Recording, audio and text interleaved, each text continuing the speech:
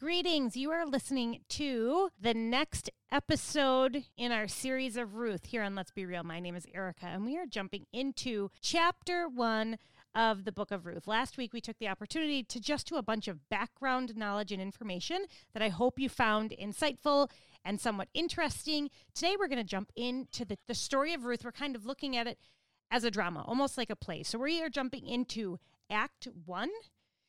Act 1 takes place in the land of Moab. We're seeing a conversation happen while still on the road of Moab. We're calling this the emptying of Naomi. What we're seeing is a crisis in the line for the future king, and it's this introduction in verses 1 through 5. Now, we spent most of our time last week in verses 1 through 5, so a quick refresher, I'm going to go ahead and read those for you. In the days when the judges ruled, there was a famine in the land, and a man of Bethlehem in Judah went to sojourn in the country of Moab, he and his wife and his 2 sons. The name of the man was Elimelech, and the name of his wife Naomi, and the name of his 2 sons were Mahlon and Chilion. They were Ephrathites from Bethlehem in Judah. They went into the country of Moab and remained there. But Elimelech, the husband of Naomi, died, and she was left with her 2 sons. They took Moabite wives. The names of the one was Orpah, and the name of the other Ruth. They lived there about 10 years, and both Mahlon and Chilion died, so that the woman was left without her 2 sons and her husband. So this idea of the emptying of Naomi is a pretty good descriptor of what she has gone through and what is going on. She is feeling like she has lost everything. She has emptied. And as a review, the purpose of the book of Ruth really is to serve as a bridge between the book of Judges and all of the apostasy that's there and the book of Samuel, which is really the story of David and how David comes to be. This story is showing how David could possibly emerge from the moral sludge that is the book of Judges.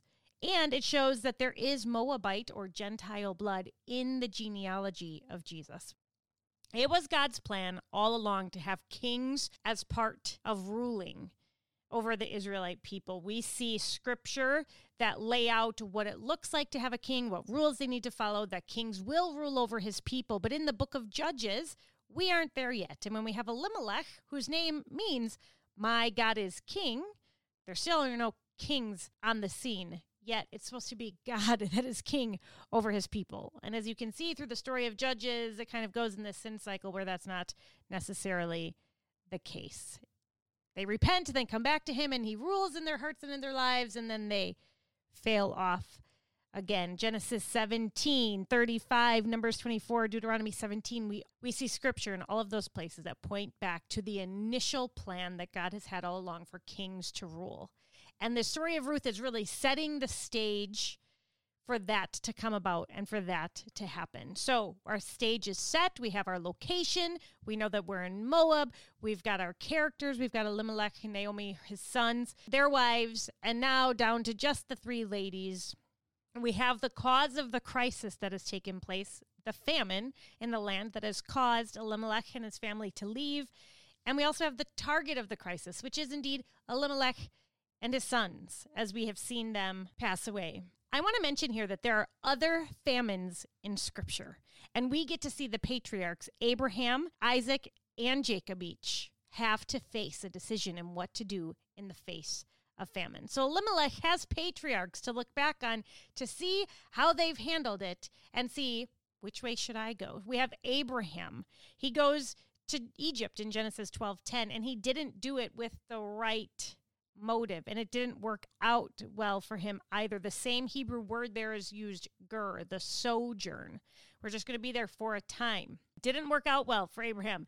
In Genesis 26, we see Isaac tempted to leave, but we also see God warn him and then bless him when he doesn't. So Isaac is successful in his choice. He is faithful in following the commands of the Lord in regards to the famine that he faced. And then we see, last but not least, we see Jacob in Genesis 46. This is the story of Joseph, who he's sold off into slavery as a young boy, and he's almost sent ahead into Egypt to grow food, to manage it well, to have it stored for the 7 years of famine that are to come. And that's where we see Jacob pick up and move his whole family down to Egypt, where they're taken care of by Joseph. And here we see them flourish and reproduce and become a strong country, a sign of the blessing of God and him making the right choice in reacting and making a decision in terms of a famine. what does Elimelech do? He kind of follows suit like Abraham. And we see that Elimelech, his family was the opposite of prospering in the land of Moab. They were not like Jacob and his family in Egypt. Another sign of just the curse of his disobedience in leaving the land of Bethlehem of Judah. He was tempted. It said they left for the field of Moab, is how it would have been heard in Hebrew. It's greener on the other side. Very tempted to go. He is also sojourning. Elimelech's proper response here would have been to repent and to stay, not to flee. And honestly, going to Moab is kind of ironic at this point. They're leaving the house of bread for Moab, a place where when the Israelites were leaving Egypt, the Moabites would not give them bread as they were passing through. He escaped famine, but he walked in to death. The boys would have given Naomi hope of a future for her and her family line and being taken care of had they been able to have children. But they didn't have children before they left. Again, another potential curse. And the question to ask there is, would God have punished Moabites? Like, the Moabites hadn't done anything wrong as far as they knew. So God probably punished Mahlon and Chilion with sterility instead of the women being barren, kind of like we saw Sarah for a time in the story of Abraham. We see Ruth conceive pretty quickly with Boaz, so it's not that she was barren, but potentially that Elimelech's son were indeed sterile. So we have this final blow to Naomi in the death and the loss of her sons. No forward hope for her in terms of preserving a line. And now the drama of the stage is set. We are ready to get into our play, start with Act 1. But before we get there, just a quick reminder that the narrators, especially of the Old Testament, our Hebrew authors, they wrote not for entertainment. They wrote with a purpose for transformation. In the Hebrew Bible historiography, the theological message, it is usually implicit. They assume you'll get there and that you understand what they're saying. The New Testament, the kind of Greek level of philosophy thinking, they're pretty straightforward and they tell you what it is, what they're thinking. So when you're reading the New Testament, you have questions that you need to ask, and they're not about us. What does this say about me? How do I react? How do I move forward? How does this benefit me? No. The questions are, what does this passage tell us about God? What does this passage tell me about the world and the society in general at that time? What does it tell me about the human condition, the nature of sin, and maybe even the destiny of humankind? What does this show me about the way that God relates to his human people? And then what's an appropriate and ethical and spiritual response to the work of God in one's life? We're going to take a look at all of those things in the story of chapter 1. Scene 1, we have Naomi and her response to her emptying. Naomi is encouraged by report that a famine in Bethlehem has ended because God's hand was upon them. It says that God visited, the Lord visited and intervened. And this helped her decide. In light of her own personal crisis, Naomi decides to head back to Bethlehem, and unwittingly she sets the stage for a potential resolution to the crisis of the royal line, a crisis that they didn't even know they were in the midst of, not quite yet. The scene opens with Naomi headed back to Bethlehem, but most of the scene is taken up in a conversation she has with her daughter-in-laws, especially Ruth, who was determined to bind her future with Naomi. So we have Naomi's actions in verses 6 to 7. It says, "Then she arose with her daughters-in-law to return from the country of Moab. For she had heard in the fields of Moab that the Lord had visited his people and given them food. So she set out from the place where she was with her 2 daughters-in-law, and they went on their way to the return to the land of Judah. But Naomi said to her 2 daughters-in-law, 'Go, return each of you to your mother's house.'" They're on the road. They're on the way. She's going home, and the girls are coming with. And she's like, "Wait, you guys need to return. You need to go back. You need to shuv." If you've listened to my Jonah series, we talked about the word shuv. It's to stop. It's to turn, and it's to go back. In many cases, it is the picture of repentance. And we see the word shuv and return used many, many times here in chapter 1, at least 11 times in chapter 1 of Ruth. Naomi has a proposal for her two daughter-in-laws. She said, "Go, return each of you to her mother's house. May the Lord, Yahweh, deal kindly with you as you have dealt with the dead and with me. The Lord, Yahweh, grant that you may find rest, each of you in the house of her husband." Then she kisses them, and they lifted up their voices and wept. So here we see Naomi's proposal to her daughter-in-laws, to Shuv, to go back. She says that she has heard that Yahweh has given her people food, that God had intervened because he visited. And that can be good and that can be bad. There was a famine in the land when they left. That was bad. God visited, and now it is good. This is a picture of divine grace that gives Naomi hope. Something went from good, God visits, and something goes from bad, God visits, and it goes to good. The bread in Bethlehem is restocked. Why? Most likely because of repentance and coming back to the Lord. We know that at least Boaz's family has returned to a life or a path of righteousness. We see him having given instructions to his men on how to glean, following the instructions of the Torah in Deuteronomy. So there is some righteousness in Bethlehem. We don't know how much else, but it was enough for the repentance and for the famine to be ended. We have 3 different exchanges between Naomi and the girls, starting in verses 8 through 17. We have Naomi telling the girls to go ahead and to go back. She gives them a blessing. She invokes the name of Yahweh to bless her daughter-in-laws. She said, "Go, return each of you to your mother's house. May the Lord deal kindly," Hesed. We talked about that last week, this Hesed. "May the Lord deal Hesed with you as you have dealt with the dead," being her sons, "as well as with me. The Lord Yahweh grant that you may find rest, each of you in the house of your husband." So there's some significance in this discussion and in this blessing that she gives to her daughters. Naomi is embarking on a very difficult discussion. She loves and is super attached to her daughter-in-laws. The idea of going back home, I'm sure, was a bit foreboding. Kind of like, I should, but do I want to? What am I walking into? Are they going to be excited to see me? Are they going to see me as a traitor? Or are they going to see me as somebody who needs to be taken care of? She's about to go on a very long journey at an older age, 10 years later. We don't know how old she was when she came, but she was probably in a bit more of her prime with her unmarried sons and now widowed. I'm sure it has aged her, the stress, the grief, and now she has a very long, strenuous journey back. How is she going to do this by herself? I can't bring the girls with me. How would they be treated? I'm sure she's thinking. They're Moabites. She needs to send them home. Here, Naomi is giving the girls an official release. She is giving them permission to go back home and pronounces a blessing on them. May Yahweh treat you kindly. May Yahweh grant you favor.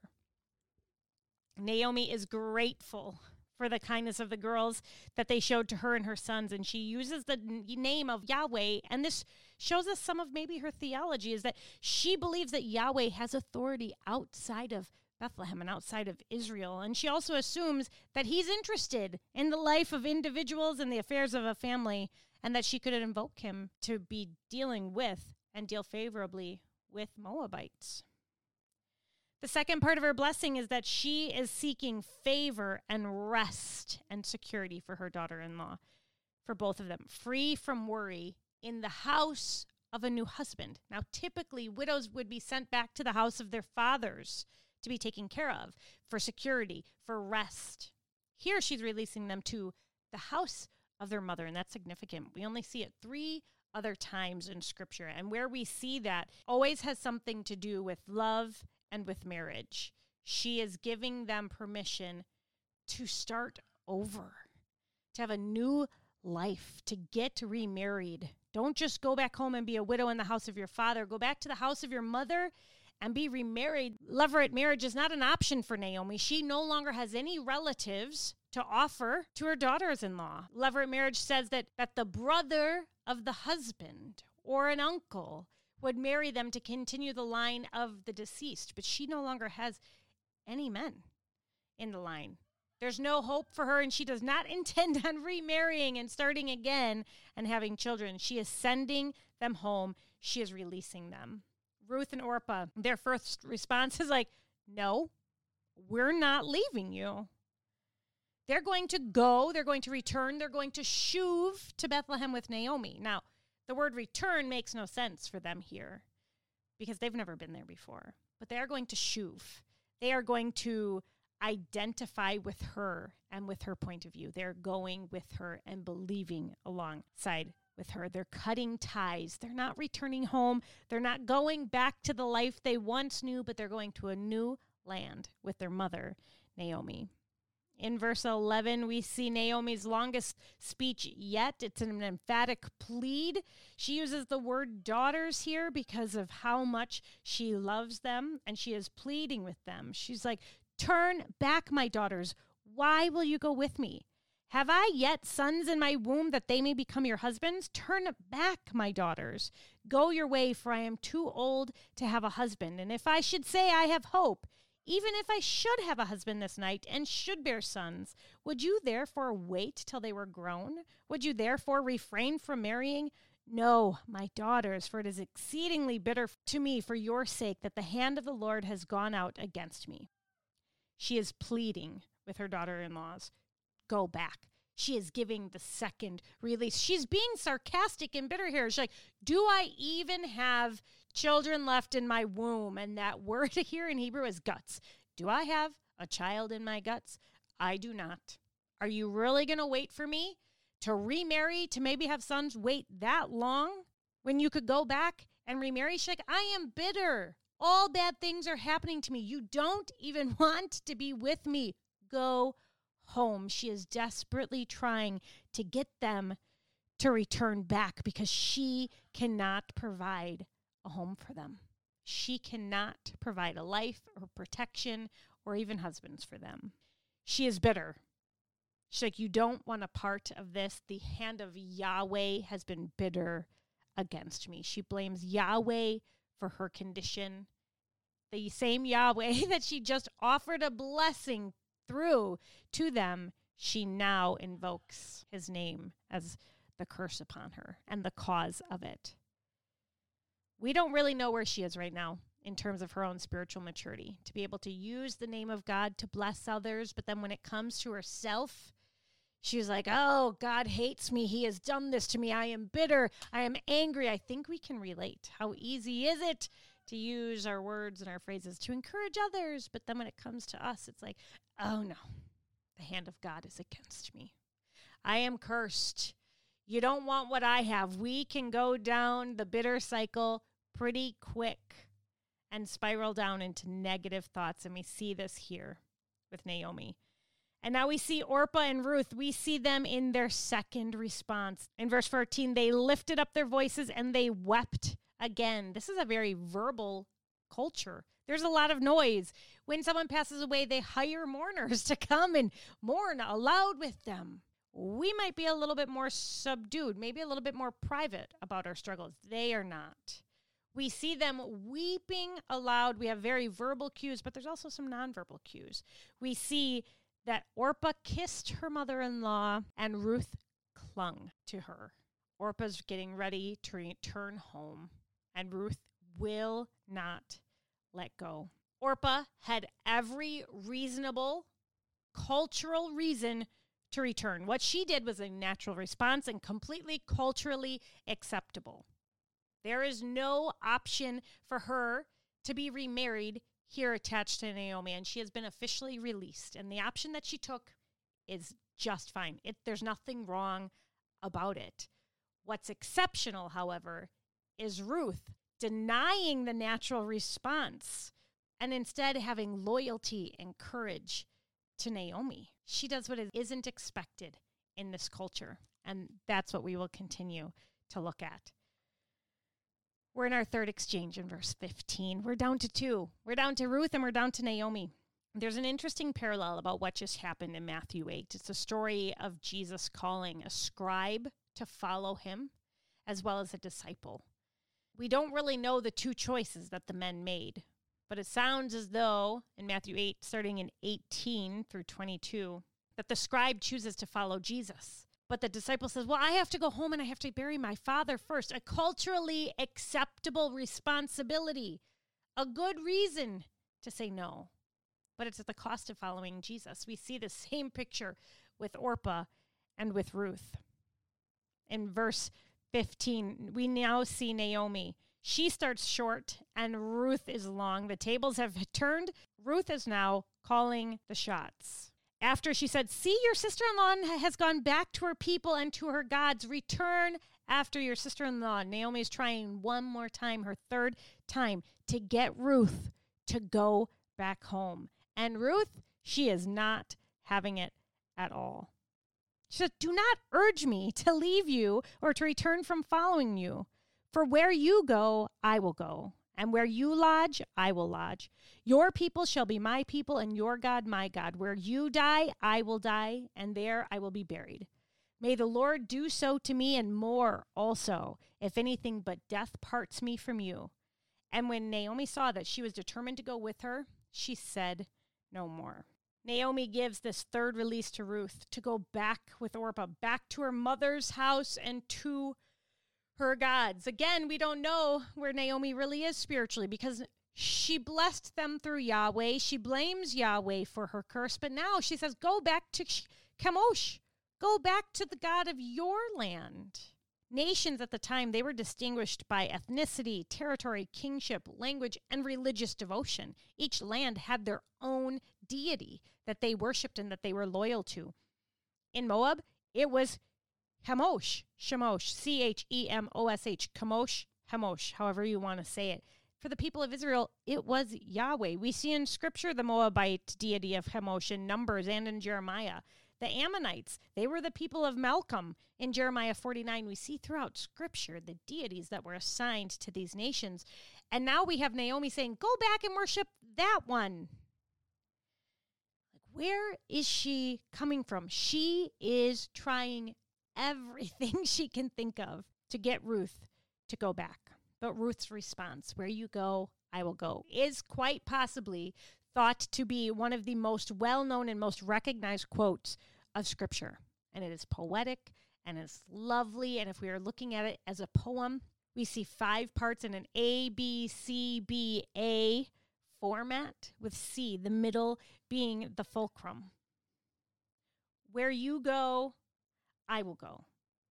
Where you stay, I will stay. Your God will be my God, and your people will be my people. Where you die, I will die, and there I will be buried. And then she evokes a curse upon herself. May the Lord Yahweh do so to me, and more also, if anything but death parts me for you. We see Ruth evoke Yahweh in a curse upon herself. If she does not do what she says she's going to do, she is making a covenant here. This is a vow that she's sealing with a curse. She is making a covenant. C is the fulcrum of this vow. It is a pivotal. So your people, my people, your God, my God. There's no verb here in the Hebrew writing. If there were a verb, it would make it future tense. It would be like, your people shall be my people. Your God will be my people. But there's no verb here, which says it is present. It means your God is my God. Your people are my people. Ruth, she could not abandon Naomi. Even though it was uncertain and a dangerous future, she is attaching herself to her through this covenant. Ruth is declaring and showing us the depths of Hesed. Without using the word, she is sacrificing and giving everything. She gives of her natural alliance to herself back at home. She gives up everything personal for the advantage of Naomi. We are seeing here what the women of Bethlehem see later. We are seeing the action of Hesed. We are seeing biblical love. Aheb. It's not emotional. It's not romantic. It is a covenant commitment demonstrated in actions of the interests of another person. It is completely selfless, and it is always an action.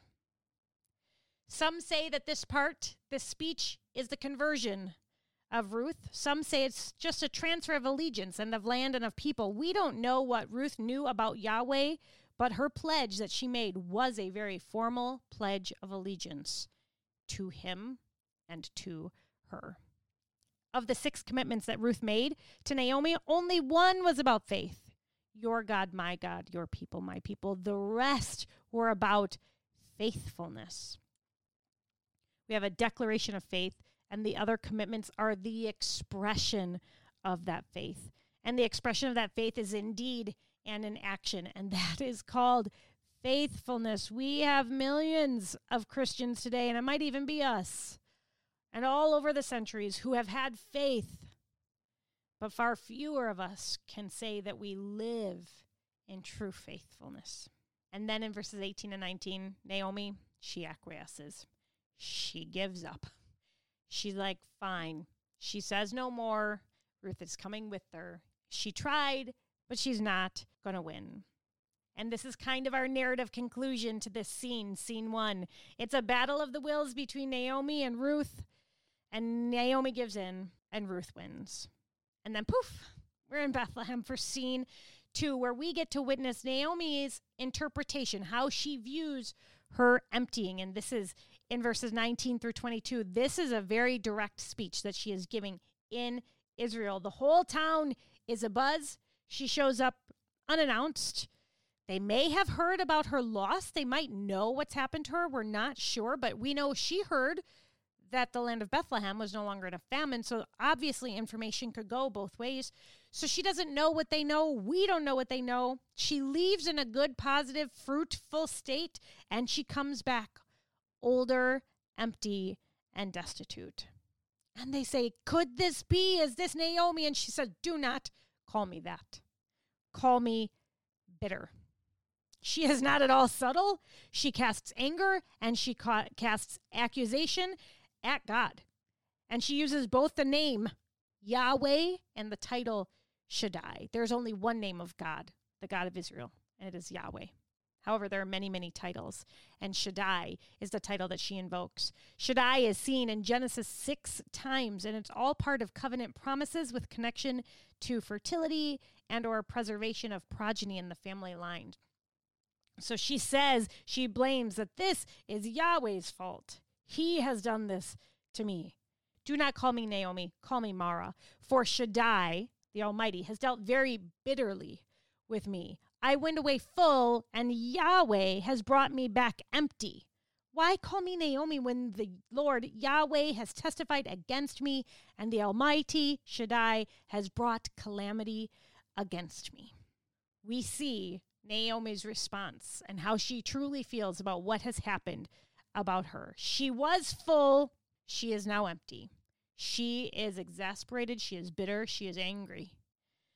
And the author uses clever words here, saying Naomi was so exasperated. Her words are double-edged. She was full in regard to her family, yes, and now she's empty. True. But when it came to food, she was empty and then left to be full. She is putting all of the blame on the Lord's shoulders. Bethlehem has been given grace, but not Naomi. Who is standing next to Naomi when she enters Bethlehem? Who does she not recognize? Who does she not introduce? Who does she not say anything about?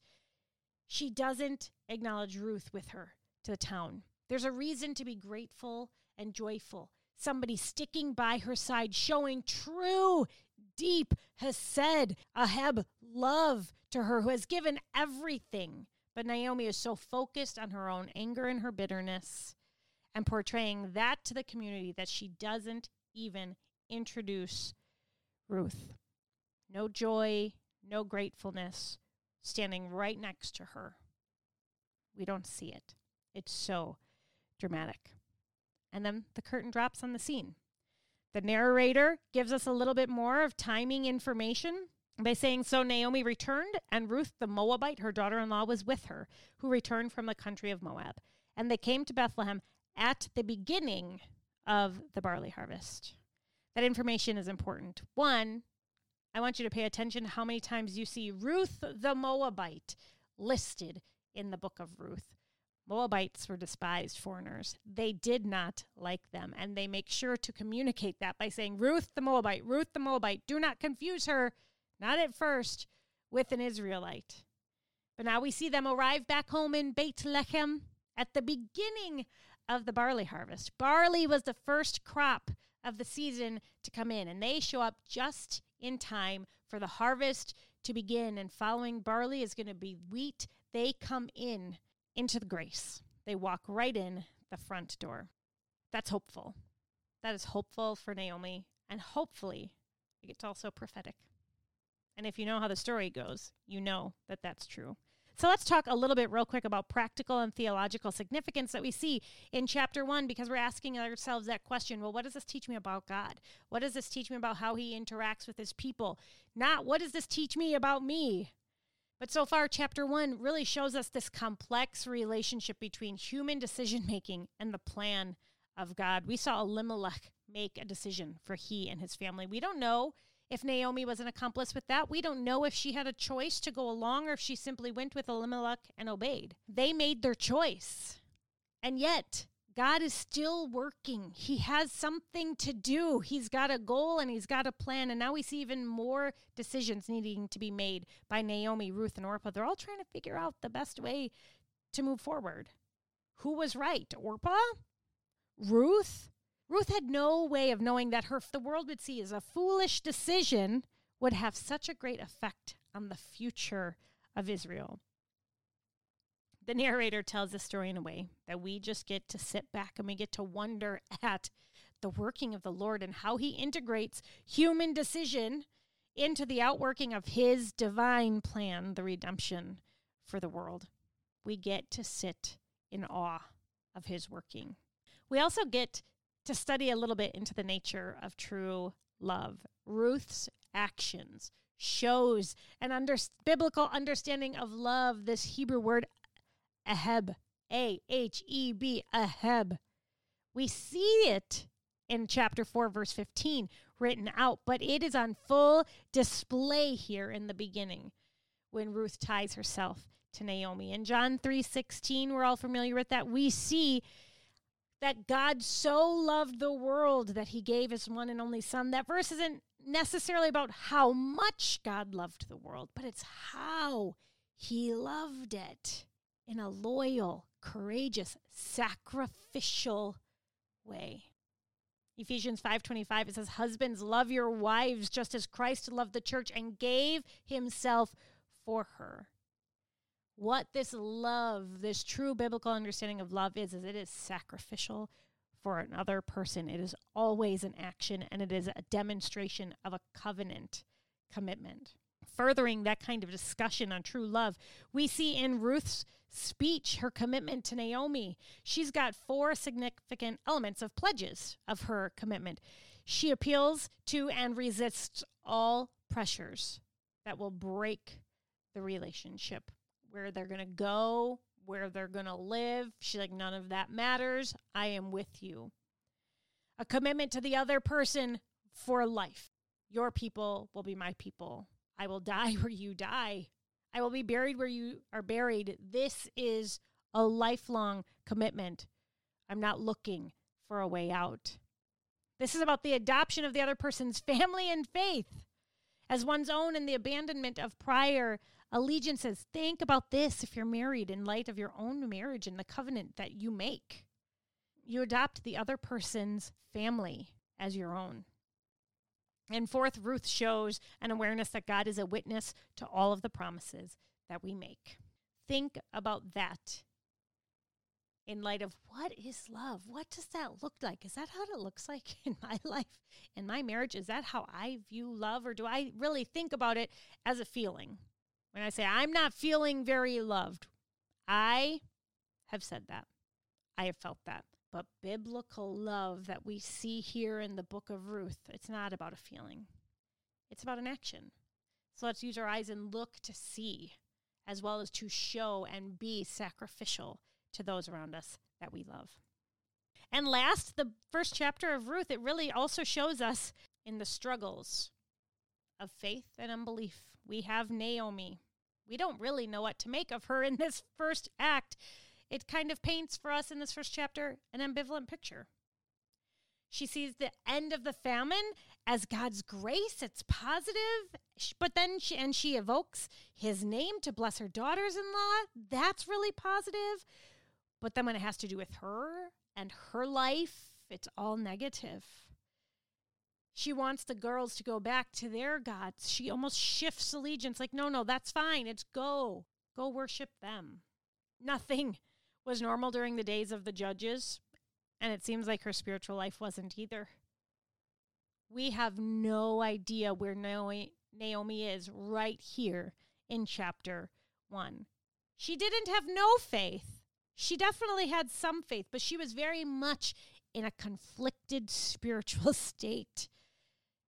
Conflicted world, her life, all of it. She was very confused. She was unaware of the rebellion in her own life, but very transparent and reflecting the pain that she believed that he casted onto her. Isn't that the way of human nature? We have a really hard time seeing our own sin and our own struggles, but in other people, we see it like that. It's super clear. And yet, Yahweh did not abandon her because of her theology might have been a little off, or might have been a little shaky or faulty, or because she didn't really talk the best about him. She didn't use the acceptable theological cliches and all the right words. She was very angry. She was very upset. There were no hints that Yahweh was going to answer her prayer, her blessings that she put on the daughter-in-laws. There was no hint that he would respond to her outbursts.